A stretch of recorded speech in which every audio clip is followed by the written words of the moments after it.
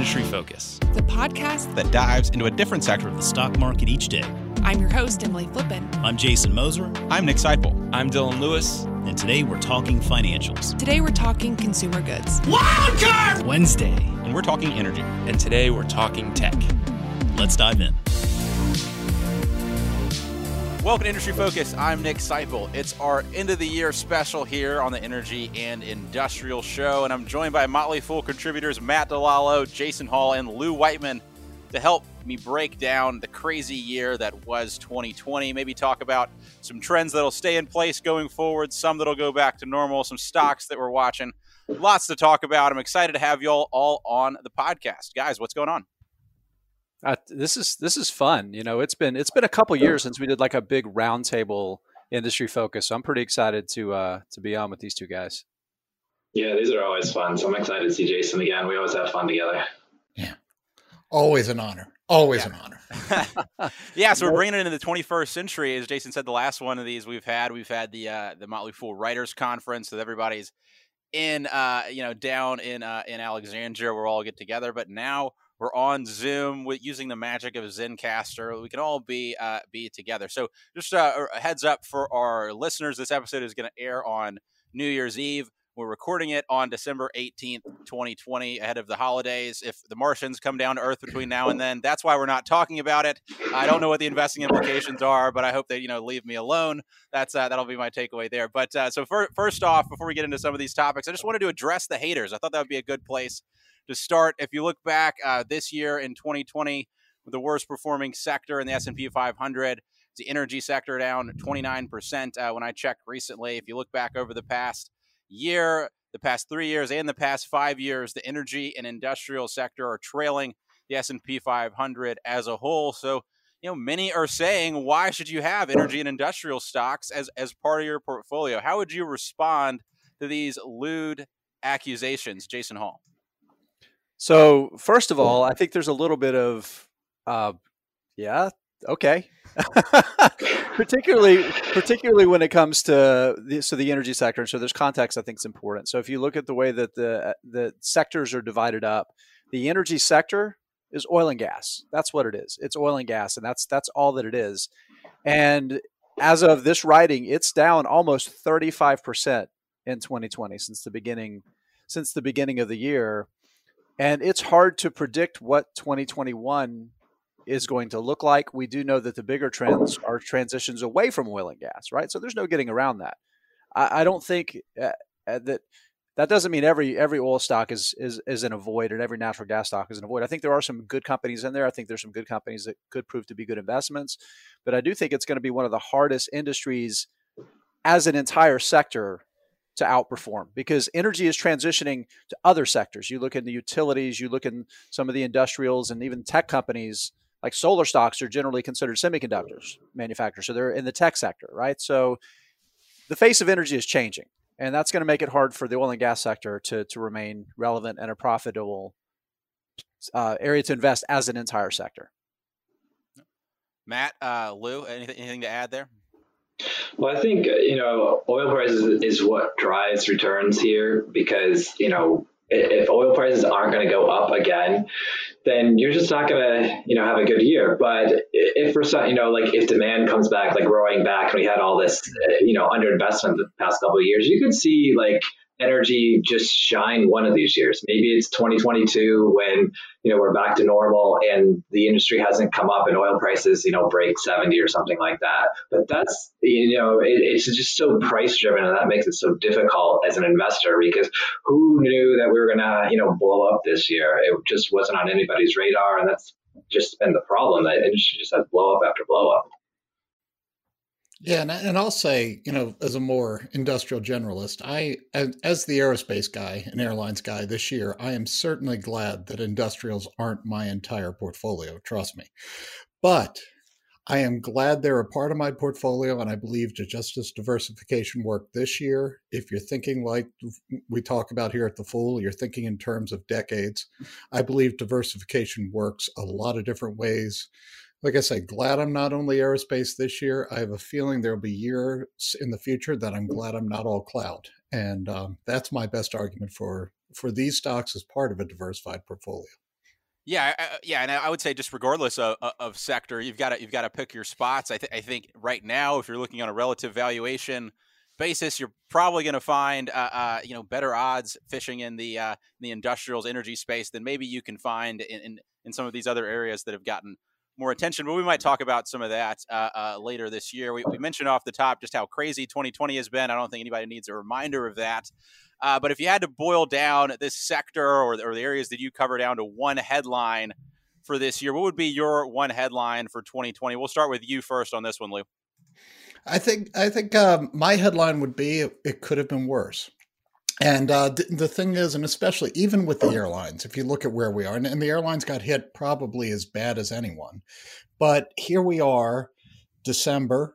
Less than a year later, the stocks have almost come back in some of the worst sectors.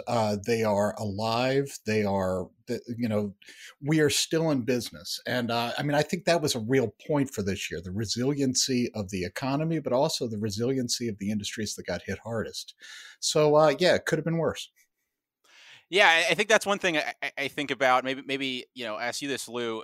As far as the vaccine and the pace of the way things have been, I mean, you couldn't have imagined a better outcome when it comes to recovery for any of these businesses, right? I mean, when you're in the middle of the pandemic, if you said 6 months from now, we're going to be rocking and rolling with vaccine distribution, I think Biden is supposed to get it on Monday here after we're recording. Could it have been much better for these companies when it comes to the recovery?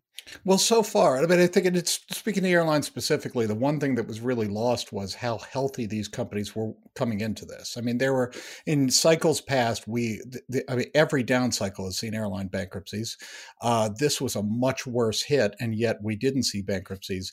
That's partially to the government. Certainly the CARES Act wasn't, it was a big part of it, but it was partially, this was an industry that was more ready for this than it had ever been. And look, we are at the beginning of a very long end. This isn't going to be over anytime soon, but at least now with the vaccine, you can see the light at the end of the tunnel. You can start putting a date or an idea of how long it'll last. And I think you can say the worst is over. Yeah, so I'm my official wedding date is July 17th, 2020. I thought we weren't going to get the bachelor party in. I think we're going to make it to Vegas this year. So things are looking bright. Matt, what's your one headline for 2020? Negative oil prices, I think, was the thing that whoever saw that coming, just a complete implosion of the oil market where you had the pandemic hitting at the same time. Saudi Arabia and Russia decided that they were going to duke it out on prices and just totally cratered the oil market. And yet, same with industrials, it's still standing. And part of that's because they spent the past 4 or 5 years recovering from the last one. And so we had a lot of better capitalized oil companies, and still a ton of bankruptcies. Chesapeake Energy finally went under and several others. But, the industry survived, and, it should survive. The question is, when's demand going to come back, and, how are they going to make money for shareholders in the future? Because they haven't done that in so long, but they're still kicking. And that's I think a good thing.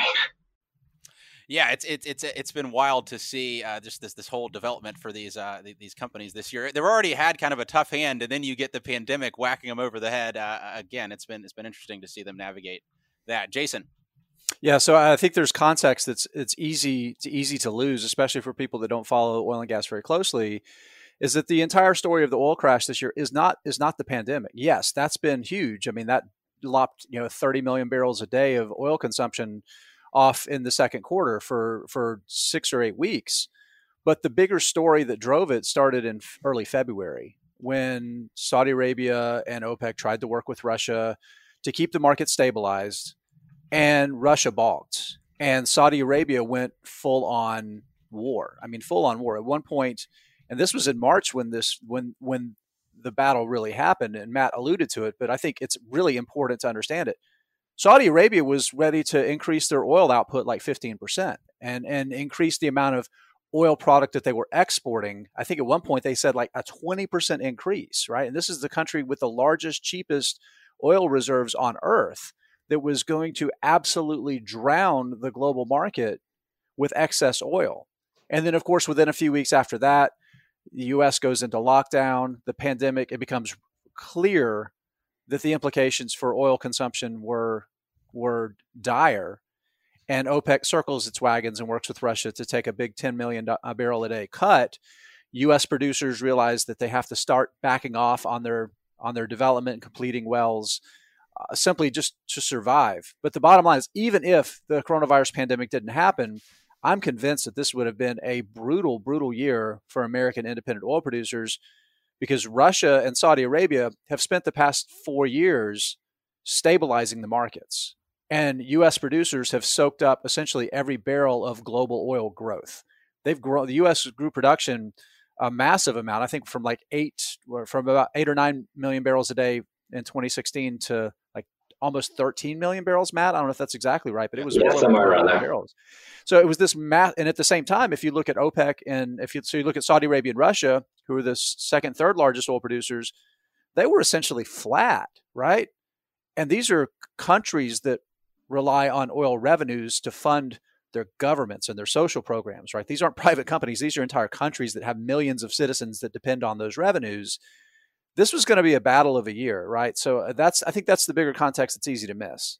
And what that tells me is that informs me that going forward, you can't just look at Exxon's stock price or Phillips 66 or ConocoPhillips or any of these guys and just assume that the price is going to be what it was, back in 2018 or 2019. It's not that clear.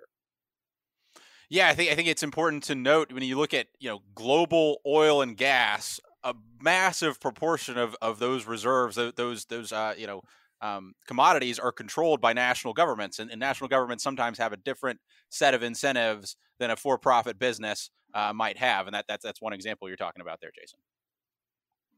Yeah, I think it's just really important context. An interesting. Go ahead, Dick. No, that's all I got.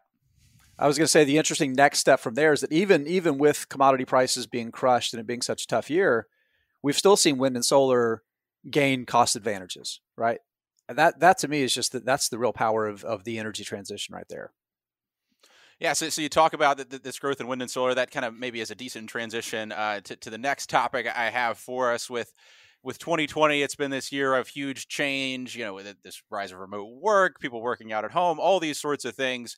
So that begs the question, what's a trend or change that took place in 2020 do you think stays the same going forward? And we'll start with Matt on this one. Jason alluded to it, but wind and solar, but especially solar, it's, right now wind is actually as cheap as some of the natural gas power plants out there to do wind, and solar is rapidly getting there. And within 2 or 3 years, I think solar is going to be the cheapest by far. And that's with adding energy storage batteries. And that's just incredible because, you look back a couple of years ago and there were just so many concerns of like, how are we going to get to this future? And we're there. We're right at the cusp of the solar, explosion. And the numbers, it could double the amount of capacity. I think they're projecting like 10 gigawatts of new solar capacity added, between now and 2022 per year, and that could double in the 2023 to 2020 or 2030 timeframe. That's just incredible amount of growth. And, so I'm just spending a lot of my time looking at solar stocks and, who's going to benefit from this, because the trend is there cost wise. And that, for all these years, it has been the government's help, and the government can accelerate this, and there needs to be more government policies that accelerate this. And that's where the Biden administration is going to come in. But we're to the point where that's just, kind of gravy for what this industry can do. So I'm really excited about solar. Yeah, the stat that comes to mind for me, Matt, there is I saw an IEA report recently said if you look in 2020, they expect for the new additions for energy, 90% of those to be oil and 90% of those to be renewable. With only 10% coming from hydrocarbons. So just this massive shift over of where the new dollars are moving to. And we're even seeing like one of the big players out there is Brookfield Renewable. It's a stock that we talk about on Full a lot. Right now they're hydro. That's their big business, and solar's at less than 10%. And they came out this year and said within the next decade, they expect solar to be the number one producer by capacity. And that's just because they just see so much growth, and they've done a bunch of deals this year. They just see the returns are really fantastic in solar, and that's just been such a bright trend this year. Matt, you mentioned Brookfield, so there's a point that I wanted to make real quick here. So there are probably the two buy signals for me on solar that have happened over the past few years. The first one was Brookfield Renewable, when they made some pretty big investments to expand their solar portfolio a few years ago, and that they've accelerated. That was the first big green light. When Brookfield says, "Okay, we're going to go this way," that means that they can make money, right? And that's huge. As an investor, that's what you want to look at, especially in these commodity-driven sort of industries, is when a big player with a successful track record of allocation to things that make money says, "This is what we're doing," it means there's money to be made there. And then the other thing that was more recently was NextEra Energy's, I think this was last year, NextEra Energy's, I'm pretty sure it was NextEra Energy's CFO on an earnings call made a statement that they saw within 5 years, and this was something you said, but I heard this from an industry executive first, said, "We see within 5 years, solar plus batteries will be cheaper than natural gas." That's huge, right? So again, NextEra Energy, this is a company that has a very clear track record of making money in the utility space, and they're saying we're going to make a lot of money in renewables. So, yeah, Jason, did you want to hop in with your trend from 2020 that you think is going to stay the same moving forward? Yeah, it's one that I think that we saw a big blip on the radar this year, but I think that the trend is going to revert back to where it was, and that's natural gas exports. I think liquefied natural gas, North America has a tremendous amount of it. Australia has a tremendous amount of it. There are other places in the world that have a lot of it. And there's markets and there's places where populations are growing, where the middle class is growing, where the energy consumption is growing, that don't have access to low cost energy. And natural gas is far preferable to coal, right? Because it doesn't produce all the particulates that are terrible for health. The greenhouse gas emissions are lower. And I think we're going to see probably late next year, maybe 2022, before we really see a full recovery and investment in that space. But I think it's going to recover because the demand for that energy is still going to be there, and natural gas is going to provide a big supply of that going forward. Absolutely. Lou, what is your one trend from 2020 that you think is going to stay the same going forward? First thing that came to my mind here was logistics. And this time last year, there were a lot of discussions going on, a lot of companies thinking about outsourcing supply chains, outsourcing logistics, trying to simplify operations. And COVID really accelerated that trend. We've really seen a push in the second half of this year towards some of these companies, these logistics providers, taking over operations. And I think that was the spark, and this is a trend that we're going to see over the long term. It's going to create opportunities for operators, for warehouse REITs, a lot of different people. Couple that with the mega trend of e-commerce, the fulfillment challenges it requires. Logistics had a great second half of the year. I think FedEx is up 80% for the year. UPS, XPO, a lot of them are up 40-45% or more. These are businesses that even without the vaccine shipments have a lot of tailwinds heading into 2021 and good long-term prospects. And I think we're just going to see more of the same for the next few years. Yeah, I think one of the things you hear about it in this industry, maybe I get your thoughts on it really quick, Lou, is, Amazon's going after trucking and Amazon's going to get in there and gobble up the market. Is this one of those where you think that's a threat, or the market's growing so quickly that, there's going to be lots of winners here? Well, I'll quote one of my favorite things Jason always says is that, when a big company comes in, that means they see opportunities. And I think that's the case for Amazon. I mean, for Amazon, it's interesting because in a way they're trying to turn a huge cost into a profit. So they have different incentives. It's a little different, but yeah, there's so much going on here. And quite frankly, in the e-commerce, the business to consumer, there are a lot of companies out there that have demand that don't want to do business with Amazon. And so, yeah, I think for these companies, I mean, FedEx just reported this week, this is basically the year-over-year comparison to the beginning of their divorce with Amazon, and everything was up, margins are up, and they see room for margin improvement in 2021, even after the pandemic sort of settles down. So no, I don't. I mean, Amazon's more proof of concept. It is a competitor, but no, they're going to be fine despite Amazon. Absolutely. All right. So those are the trends we think that 2020 put in place that we think are going to continue going forward. On the other side, what's something that the 2020 brought forward that you think, we're going right back to normal here once people are allowed to do that in a safe way? Jason? So this is a little more on the industrial side and the real estate space, and as much as e-commerce, 2020 has been an accelerant for e-commerce, right? There's millions of people that never would have anticipated buying something online, that they do it now and it's comfortable. I mean, if you had have asked me about Wayfair, right? This is a company that sells furniture on the internet a year ago. Hey, so let's just assume there's this massive pandemic and everybody's isolated, and we have the worst recession in a century. How do you think Wayfair is going to do next year? I would have probably said, yeah, they're going to go out of business, right? And they're crushing. Sales are up like 45%. So as much as we've seen e-commerce become established, I think the second half of next year, physical retail is going to do very well. And I think that's going to be really good for some of the real estate, the retail REITs that out there, like Tanger Factory Outlets, ticker SKT. I think it's in the right space. You look at Realty Income, I think they're going to do well. So I think people are still sleeping a little bit on that. And also I think it's going to be a great year for the convention industry. So a company like Ryman Hospitality Properties that owns these big event properties, because even if we'd have more remote work or some hybrid model, it's going to make things like big events more important, right? And that's going to, so even if the industry, even if work changes, it's good for industries like that. So I think those are some trends that I see a lot of positive for. Yeah, I think that makes sense. Kind of travel related retail. When you look at where the Tanger outlet centers, they're often by places that are high travel areas. Remember the one I always used to go to growing up was in Foley, Alabama, on the way to the beach. And so if you're thinking this idea that there's going to be more folks traveling, there's some of these retail locations that are really targeted to those types of customers. So I think that's a really interesting one. Lou? So I want to be careful here and kind of maybe split some hairs, because I do believe in the long-term trend towards the electrification of the automobile. I really do believe that's a sustainable trend. What I don't believe in is the software-like valuations we've seen in 2020, not just for the manufacturers, but also the parts suppliers. Autos for 100 years, it's been a capital-intensive, labor-intensive business with low margins.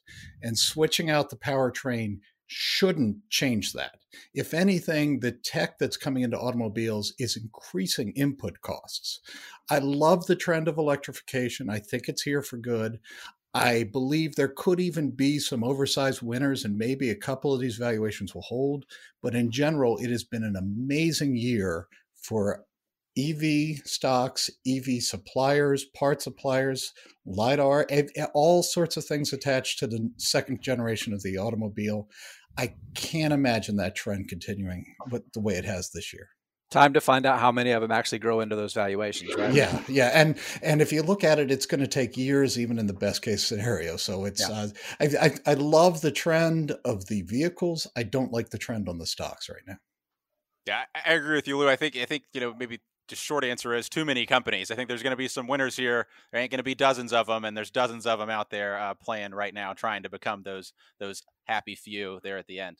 Too many people are assuming that the automakers that already have hundreds of factories are not going to be able to make the transition, and I think that's a mistake. Oh yeah, that's a great point too. Matt, what's your trend that you think reverses after 2020?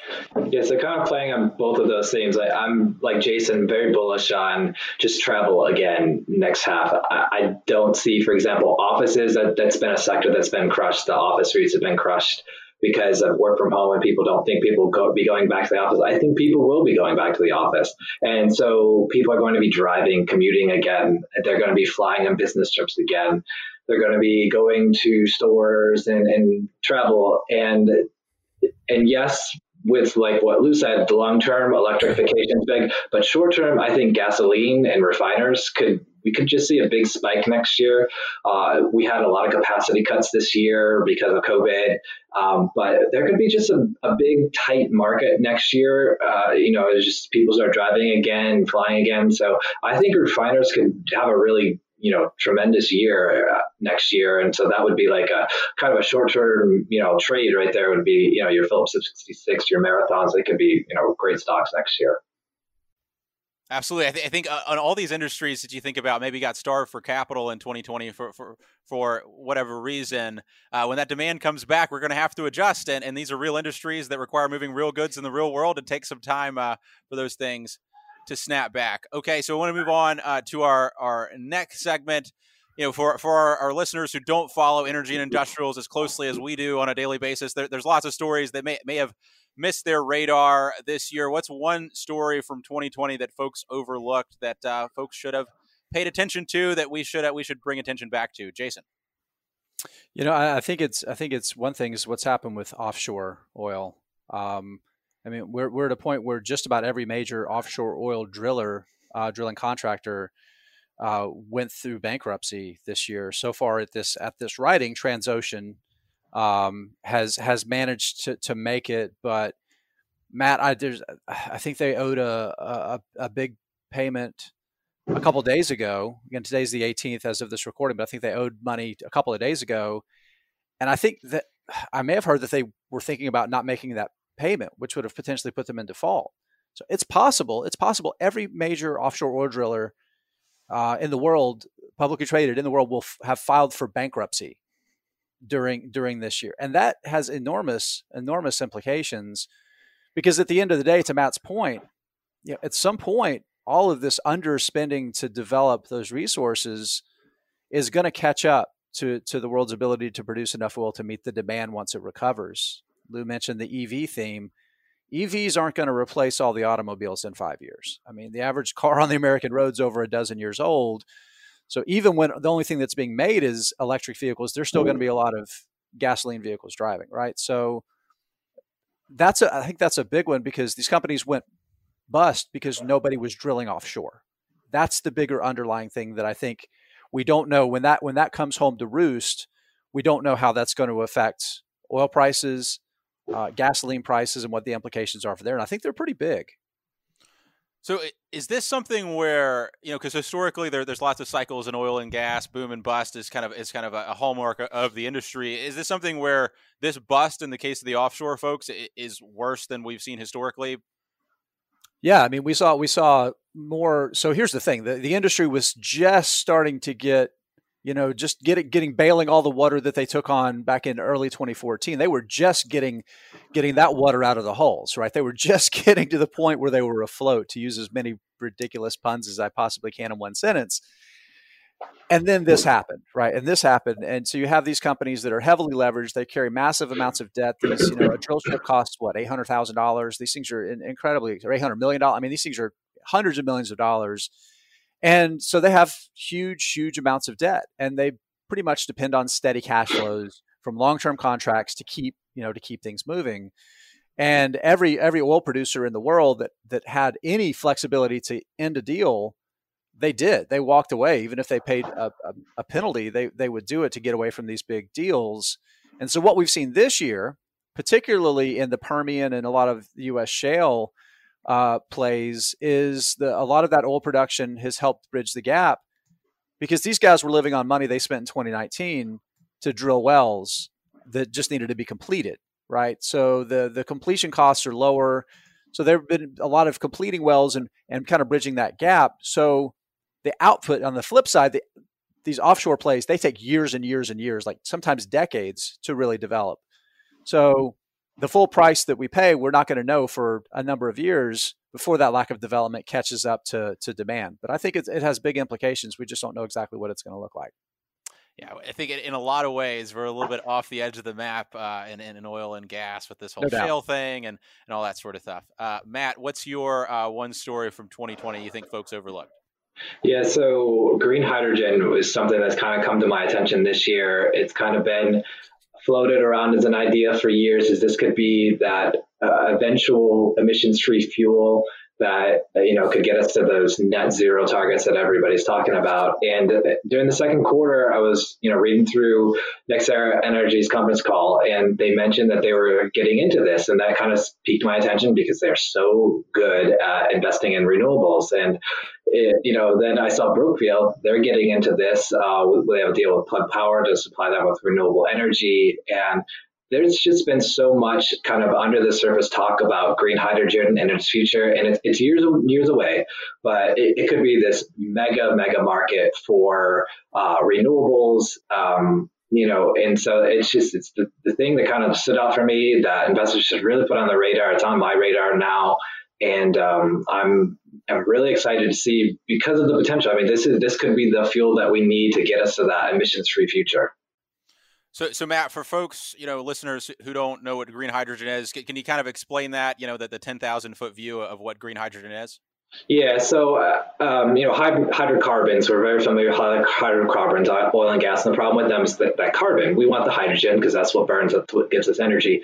And so what green hydrogen is, it uses renewable energy to produce hydrogen from water. So what's your output from that is oxygen, which is not a bad thing. So that's why it's just it could be such a great fuel. We could use renewable energy and we can basically store it in hydrogen and then burn the hydrogen in, for example, natural gas power plants. It could be used to power trucks and cars and planes. There's a lot of pilot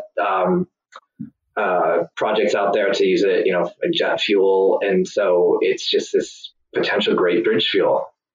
I think the dirty little secret that I just want to make sure it's abundantly clear for folks that don't know, essentially every bit of hydrogen that's produced in the world and used for industrial applications is a byproduct of steam forming from natural gas, right? That's how most of it's made. It's not a clean fuel. It comes from natural gas, right? So not very clean. So this is huge. This is huge. Right. So this prospect, and again, it comes back to those themes that y'all talked about earlier about the cost of energy production from wind and solar is becoming lower and lower to where it makes economic sense to now do this. So we're kind of entering a point where, to talk about this energy transition has been a buzzword. You heard a lot this year, and that's a big driver. And part of that's going to be some of these hydrogen fuels. Lou, what's a story from 2020 that folks overlooked for you? So, it speaks to how far this company has fallen that could ever be overlooked. But General Electric, maybe the stock of the 90s, and it's been on really hard times, down, I think, 85% from its all-time high in the summer of 2000. They finally, maybe hopefully, appear to be on the mend. This is a company that basically just in all sorts of industries, did market-topping acquisitions, took on huge amount of debts. Businesses like their big energy business didn't live up to expectations. They've had 3 CEOs in the last couple of years. This one, the current one, Larry Culp, seems to be doing a good job trying to get the balance sheet together. They've, I think, $40 billion or so worth of divestitures to try and stabilize things. They have a plan in place. It's very early. I'm not personally an investor, but it's for the first time in maybe nearly a decade for this company. It feels like they're moving in the right direction. And considering how far they fell, I think that's a pretty amazing story that kind of with everything else going on, it's kind of not appreciated yet by the markets, maybe. So what would you do so if you're a shareholder in GE today, you'd say, stay the course. If you've held on this long, things are, there's Absolutely. light at the end of the tunnel now. Absolutely. I mean, if you've held on this long, you have to stay the course. The more intriguing question is there are really amazing assets in that business. It's just been muddied by all the things that aren't so great. Is it time to get in yet? For me, it still feels too early just because, I do believe in the potential of some of these businesses, but it is a multi-year transformation and maybe we're through year one. So I'm still kind of watching it play out. But, this is the first time, and as long as I can remember, that I'd even consider and ask myself the question, do I want to look at GE? And that either speaks to my insanity or Larry Culp's good work. There you go. All right, so let's move ahead. I think folks like it when we'll give them some stock picks, some companies that are on our radar. What is one energy or industrial stock that you're excited about for 2021? Let's go right back at you, Lou. Let's keep you on the hot seat. So I get some feedback when I call this an industrial, but I'm going with it. And mine, if anyone's listened to this podcast before, they probably know it. It's AerCap. And AerCap is in the business of buying airplanes and leasing them back to airlines. And no surprise, this was not a good stock to own as the pandemic heated up. AerCap actually underperformed most of the airlines, which is understandable given it's a highly levered business. But the market really failed to appreciate just how conservative this management team was and how well this company is able to weather the storm. They have had issues. They wrote down, I think, $1 billion in aircraft valuations just in the last few months. They've deferred hundreds of millions in lease payments, but they still have billions in liquidity and they have more unencumbered assets. With the vaccine, we talked about this earlier. I'm not ready to say the airlines are going to get healthy next year, but the worst appears to be over. And as the airlines get a little bit healthier, the odds of them paying their bills go up and the revenue should normalize for AerCap. There's a lot of pent-up demand for air travel. AerCap, I think, is the best way to play into that just because this is a business airlines arguably need more now with their balance sheets in ruins thanks to the COVID crisis than they even did a year ago. It's better than Boeing, better than buying an airline. If you believe travel will come back, take a hard look at AerCap. All right, yeah, for our listeners, that's ticker AER, just a reminder there. And if you want to hear us talk about that company a little bit more in depth, I believe it was in November, we discussed AerCap. I believe the name of the episode was like the best way to invest in airline recovery or something like that. I'll throw a link in the description of the podcast for folks to check it out. Matt, what is your favorite energy and industrials pick for 2021? Yeah, it's Clearway Energy, which is a renewable yield co. They own solar plants, wind towers, wind turbines, and they've got some natural gas power plants. So it's a clean energy play. They got hit hard. I think it was last year when the big California utility PG&E went bankrupt. They were a big supplier of power there, but they got through their bankruptcy this year, and that enabled this company to boost their dividend, like I think it was 50%, and then they've grown it since then. And they have a lot of deals in the pipeline to acquire assets from. They've got a parent called Clearway Energy Group, which is owned by a big private equity firm. And that's given them growth visibility, and they think they can grow their dividend another 8% next year and 5% to 8% over the next couple of years. So it's it's up there with like your NextEra and your Brookfield. It's just another one of those really solid renewable energy plays. They pay the dividend. I really like dividends, and so that's a good stock for my portfolio. And I think they turned the corner. They know what they're doing, and I like what's ahead for them. All right, and what's that ticker, Matt? CWEN. So right. there's two. I think it's good. So there's CWEN, and there's also CWEN.B, and the difference or .A. Sorry, the A shares I think are the non-voting shares, and then CWEN you get a vote. So that's the difference between them. I love that business too, Matt. Yeah. All right, yeah, so that's another great renewable energy company, and for folks who have been listening, all year long, that's one that Matt and I have talked about, and I think Jason and I have talked about on the podcast. If you look back at some of the episodes we've done on renewable energies, that's another one. If you want to get a little bit more information on, you can go back in the archives. We talk about this every week. It's kind of nice. Jason, what do you like in energy and industrials for 2021? So I went back, and this is normal for me, right? It's hard for me to just pick one of anything. But I'm actually going to make this will be surprising to a lot of people. I'm going to pick an oil. I'm going to pick a company that's in the oil and gas business. I'm going to go with Phillips 66, ticker PSX. Now, here's a couple of reasons why. Number one, the point Matt was making earlier about as things do start to normalize. That's great for refiners. That's going to be really good for refiners. And Phillips 66 is one of the best refiners in the world. They have some of the most advanced, most efficient refineries, and they can generate massive, massive cash flows from it. The other things that I like about Phillips 66 is this is a business that's embedded in the North American natural gas story, whether it's their pipelines to get that gas from production to markets, or whether it's monetizing that natural gas in their giant and growing petrochemicals business. So you think about fertilizer, you think about car tires, you think about plastics for the healthcare industry. The feedstocks that come out of their petrochemical factories have massive value, and there's growing demand around the world. So this is a company that benefits in a lot of ways. They participate in the energy transition. They've already got one refinery that's making biodiesel. They have a refinery in the Bay Area of Northern California that they're converting to produce renewable fuels. So this is a company I think is going to participate in the transition. The stock right now is down like 41% from the beginning of the year. They're a buyer of oil. They don't produce oil, so they're on the right end of that transaction, and they benefit from the recovery of demand. So PSX, again, it's a great dividend. I think what's the dividend yield right now. If I were to, it was around 5%, I think, last time I looked. let's see, it's 5.4% today, right? And they've held firm on the dividend, and their cash flows are getting better, so it should prove pretty stable. So that's where I stand on Phillips 66. I bought not too long ago. I've bought in the past couple weeks too.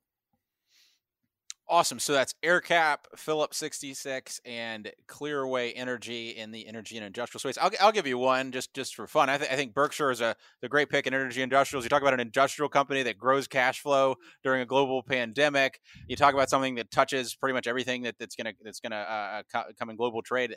Charlie Munger did his interview at Caltech this week, and he said. A lot of great quotes. Every time you hear him talk, I think it's great. But he talked about their railroad, Burlington Northern, Santa Fe. He said basically, if you want to take something from the port of Los Angeles to Chicago, and you don't use our railroad, I don't know how you're going to do it. And Berkshire has lots of those types of assets. One of the biggest producers of renewable energy in the world through Berkshire Hathaway Energy. They're gobbling up assets that some of these other companies don't want to own. This year, bought Dominion Energy's pipeline assets. That's another one of those assets that.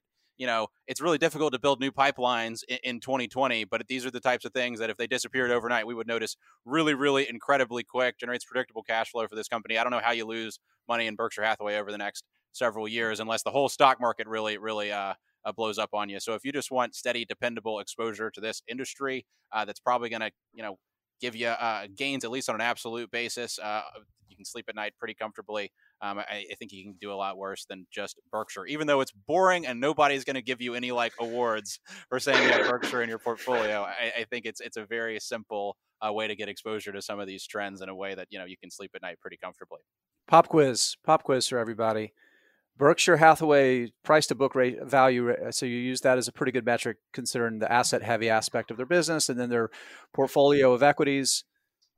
It's about 1.2 times book value right now. When's the last time before 2020? When's the last time you could consistently buy it for that book value? Gosh, 2016. Consistently? How about 2012? 2013, 2012. That's the last time on a book value basis it was this cheap. It's touched that a little bit for a couple weeks here and there. Early 2016, it came down for about a month. Yeah, this is a hell of a great time to be buying Brookfield or Berkshire. Yeah, it's a Freudian slip there. Freudian slip. And. All right. So that's what we got in energy and industrials. We opened the show talking about, we needed to address the haters about why you should own energy and industrial stocks. So we thought it'd be fun to pick some that aren't in the energy and industrial space, give some picks. So let's do that. Lou, do you have a favorite non-energy and industrial stock that you're excited about for 2021? It's like we planned this, Nick, because, speaking of Berkshire, perfect feed in. I'm going to go with Boston Omaha, and the ticker there is BOMN. And this is one of those so-called baby Berkshires. Right now, it's just a couple of business. It's billboards, it's rural broadband, it's a lot of insurance assets, but the model is similar to what Berkshire Hathaway tried to build. These are businesses that are set up to generate strong operating income, strong cash flow, which is fuel to grow and find new businesses. Now, this is a much smaller version, much earlier version, and the stock has been a real loser for most of the year. It's at one point, I think it was trailing the S&P by 40%. It's come back some, but there's a lot of execution risk here because not everyone can be Warren Buffett. So that is the danger. But I really like what they've done. I really like the team here. And it's just it's an interesting setup that I enjoy being a shareholder and kind of following, see what becomes of it. Yeah, I own Boston Omaha, Lou. It's actually, I think it's Warren Buffett's great grand nephew or something like that. Something like that. It's one of the leaders of the business. But you look at, it's this billboards business, which you look at the economics of that business. It's really tough to get new billboards put up, but those assets have some value. They also have this surety insurance business, very reliable income. The one thing I did want to ask you about, very thematic to 2020. What are your thoughts on their SPAC that they did this year? It's fascinating. I didn't touch it, but it's fascinating, and who knows? Why not, right? But no, this is a company that has cash. It makes cash, and the question for as an investor is, what are you going to do with the cash? And it's 2020. They did a SPAC. Yeah, well, and the exciting thing is, so the kind of background on this SPAC is they had some previous investments in home building and some structural things they couldn't own it in their existing structure without getting into some regulatory issues. I think it's an exciting company. I like a lot of the moves they're making. Matt, what about you? What outside of energy and industrials, what's a stock you're excited about for 2021? Lemonade, which is kind of a fintech company that does insurance. My real estate agent actually showed me when we were buying our house about it, and I, checked into it and compared to what traditional insurers were doing in the process. I mean, it was so simple to get insurance through them, and the quote was so much better than what I was getting from traditional insurance. So one of our houses is insured with Lemonade, and I've kind of been following it on Twitter. A bunch of different financial gurus that I follow on Twitter like it, and so I'm really looking into it. It seemed like as soon as I was about to buy it, it popped, and I just can't pull the trigger just because I'm stubborn like that. But that's the one I'm really excited about, and I want to own it, before 2021. Awesome. Yeah, I love it when you have this great experience for a user, and then you're like, as a user, and you're like, hey, man, this thing is public. Let me go see if I can go invest in that. That's always super exciting. Jason, what about you? So I'm going to go with Magnite, ticker MGNI. This is a company that's right at this confluence of ad spending and the shift away from broadcast TV to connected TVs. And so a lot of people are familiar with the Trade Desk, ticker TTD, right? So these are companies that are kind of complementary. One is on the sell side, one is on the buy side. So they don't really compete, which is really, really good. And they're also, they're great for ad agencies to work with, right? So it's the kind of business that's really complementary. And it's also in an industry that is still at the very, very early stages. Its market cap's less than $2 billion. It's probably about $1.5 billion today. Trailing revenues are less than $200 million. And there are hundreds of billions of dollars every year that get spent on TV and video ad revenue, right? You think about these giant deals that sports channels pay to get sports content.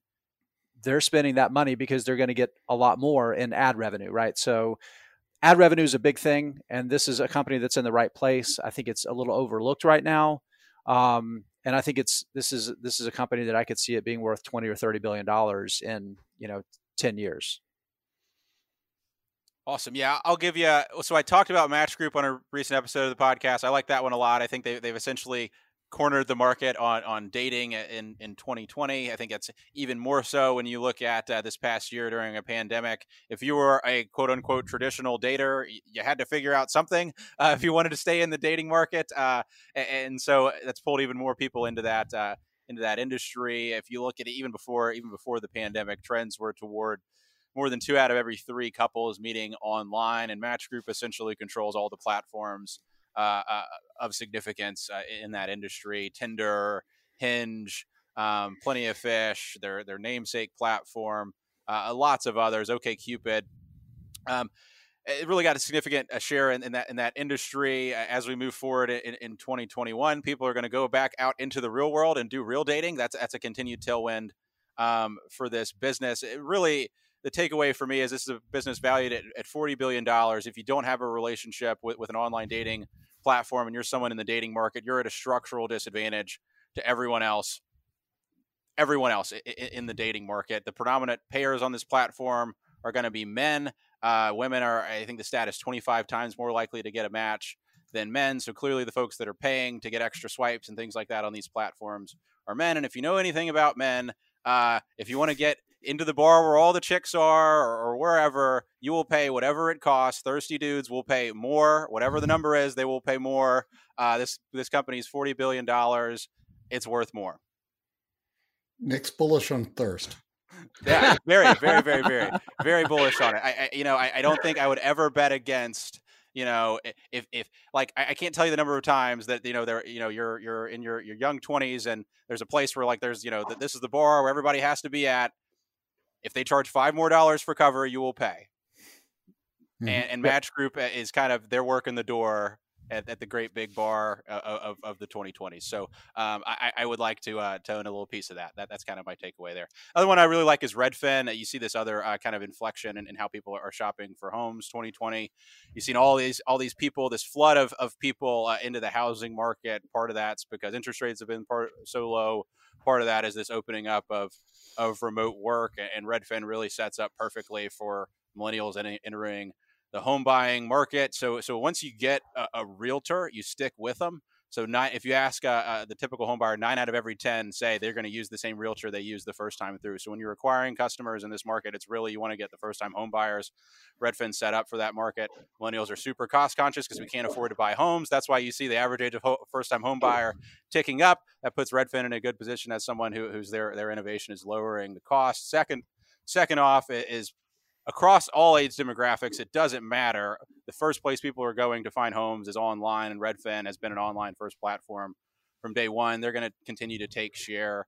And over time, what essentially they're doing is they're aggregating demand for folks to come buy homes. They're going to go to Redfin to go look for homes to buy, and that'll give them opportunities to attach lots of other services on, whether it's brokerage or title or all those sorts of things. So the kind of last thing that I think is interesting with Redfin is if you look at the way people find mortgage brokers, the predominant way is through referral. So the bigger this business gets, the more folks they acquire. It gets easier and easier for this business. So if you project out 5 years, they continue on this growth trajectory, it becomes harder and harder and harder for the incumbents to compete with Redfin. And I think they're kind of a snowball rolling downhill. We're going to turn around 10 years from now, and they're just going to be clobbering this industry. So those are two that I really like. One of the things they're really focusing a lot too right now on, Nick, is getting employees licensed brokers. So they're really they're going after this market in a really big way.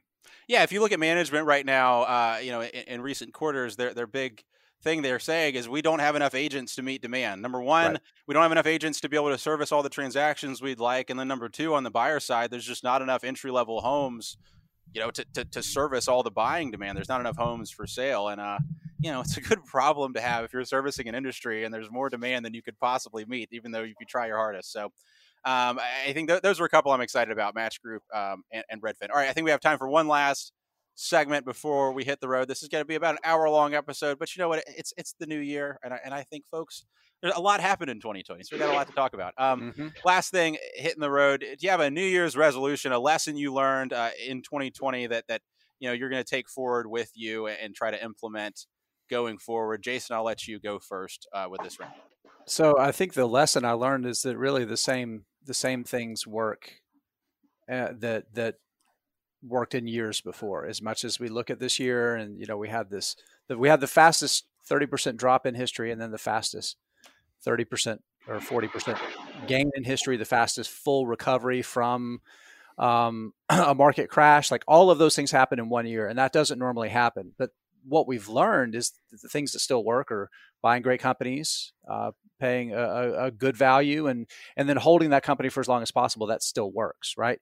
We certainly learned that it doesn't work to try to time your way around it. Could you imagine being that? And it might be some of you.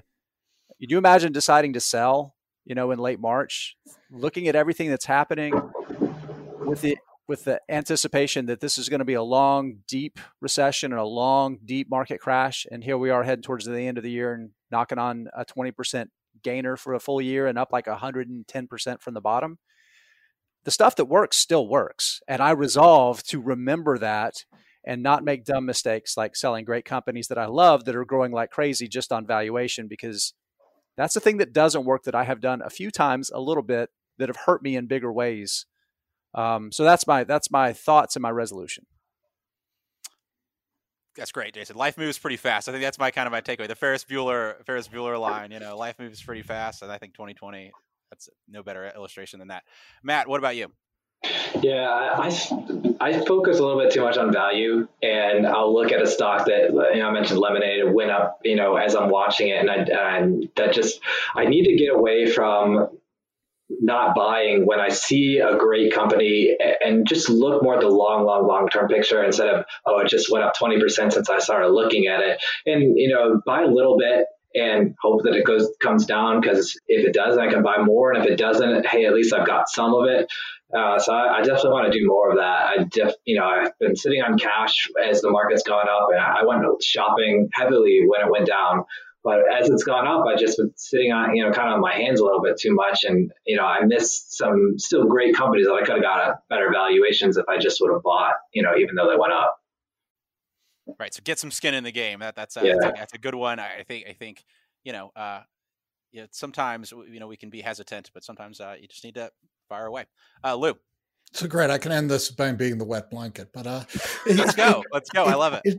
It feels like my New Year's resolution, and I think I would advise it for all investors, is it feels like a good time to have that blunt conversation with yourself about risk tolerance, to kind of gameplay what you will do if it goes down, to kind of steel yourself, get ready. And I want to be clear, this is not a market prediction. I don't know if stocks are going up or down in 2021.